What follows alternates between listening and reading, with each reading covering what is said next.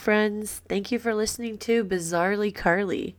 My name is Carly, and today I honestly had no idea what I was going to talk about. I debated putting off this week's episode since I was struggling with an episode topic. I have some guests lined up, but we weren't quite ready for that yet. You see, today there was a snowstorm, and I actually got stuck trying to pull my car out of the driveway, and I couldn't make it to work. I literally had nothing to do today but to sit and think of ideas for the podcast, and yet nothing felt right. It didn't take long before I started to beat myself up over the fact that I couldn't come up with a topic. I started to question if I should even be doing podcasting if I can't come up with a topic each week. You see, this is what I do. Self-sabotage. As soon as the going gets tough, Carly usually gets going. Or at least thinking of every reason why I shouldn't continue doing whatever it is I'm doing at the time. It doesn't matter how passionate I am about it, how much joy it brings me. As soon as it becomes challenging, I begin to drift into a cycle.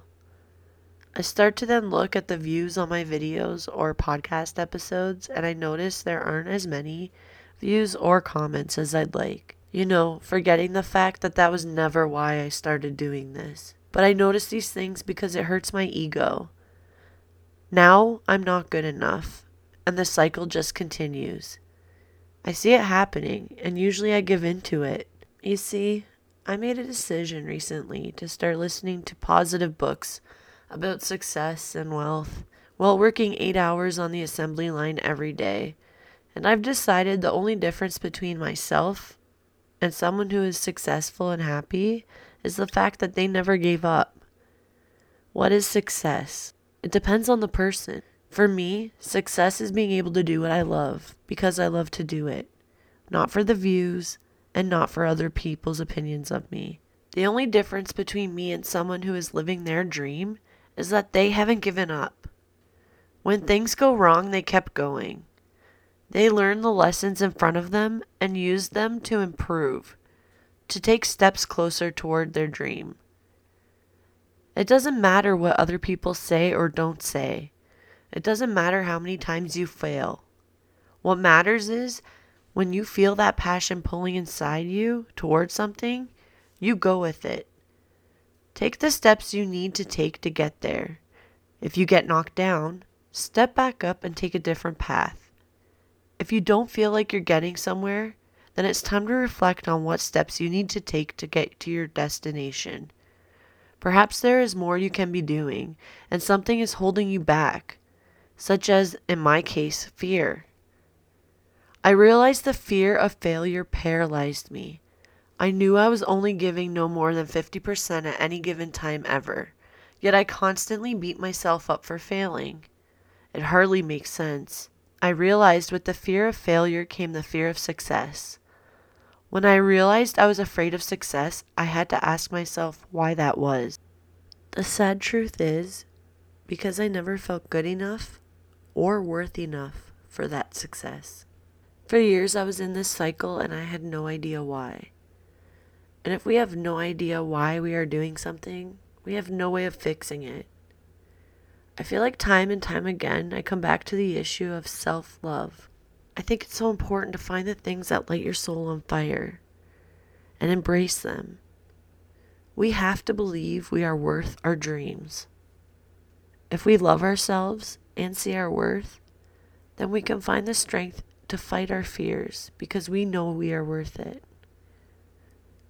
Another reason for self-sabotage is to feel in control of the situation, which for me completely makes sense because I feel like I'm a control freak. Success is full of uncertainty.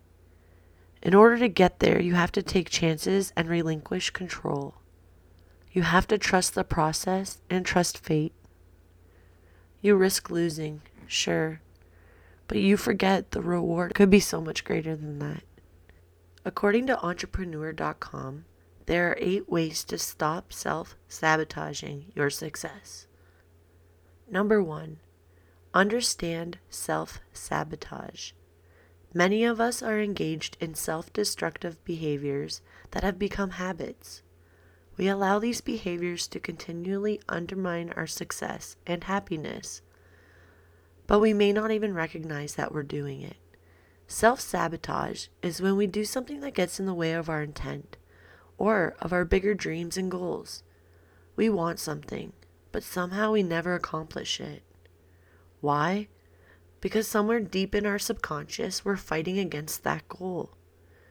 Your subconscious probably sees self-sabotage as self-preservation, a way to safeguard and defend yourself, even if it's no longer needed. Some of our self-sabotage is so subtle, it's easy to miss.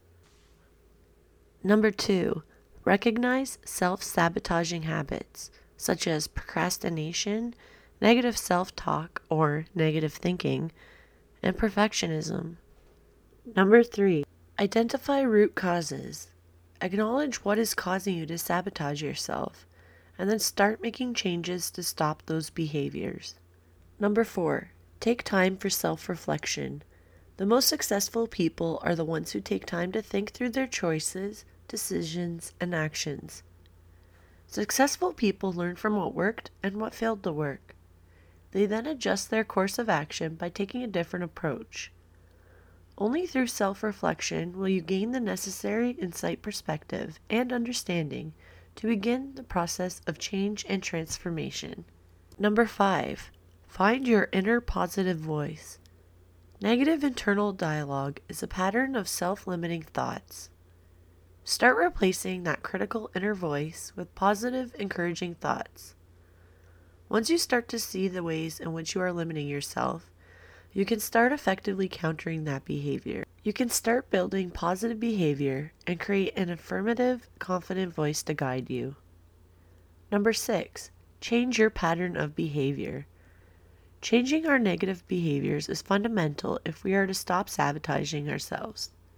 In every moment, we're taking action that either moves us toward or away from the person we want to be and the life we want to have. The behaviors you keep permitting yourself to do are the ones that are going to keep you from doing what you most desire. Consider how the actions you're taking and the thoughts that you're thinking conflict with your happiness and hold you back from your true potential. Then look for ways to replace old patterns with new ones that are more helpful in achieving your goals. At first, we may need to learn to change our behavior by avoiding certain triggers, such as negative people or challenging circumstances that cause us to react in unfavorable ways. If there is a stressful situation that triggers you to react in a negative way, look for ways to bypass or deflect while you learn healthy ways of handling the situation. Number 7, make small meaningful changes. Begin by making small meaningful changes that you'll slowly build to create larger transformations in your life. If you're disorganized or constantly getting off track from what you should be doing, take 5 minutes every morning to tidy your desk and write a to-do list. If you're missing deadlines, sit down and come up with a reasonable timeline to get your project done. Then take steps to meet those goals so you accomplish your objectives and build self-confidence. Number 8, set goals and make plans. We often struggle with self-sabotaging behavior when we don't know what to expect. The unknown can make us feel off kilter and on unsure footing. Instead of moving forward with confidence, we respond to situations negatively.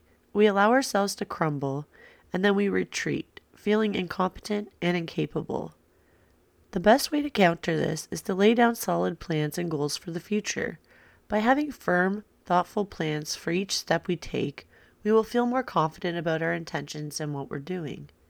You can do this on a daily level, thinking through how you'll respond to situations, people, and circumstances. By following these steps, you can take control of your life and banish self-sabotaging behavior. Only then can you live the life you dream. Until next time.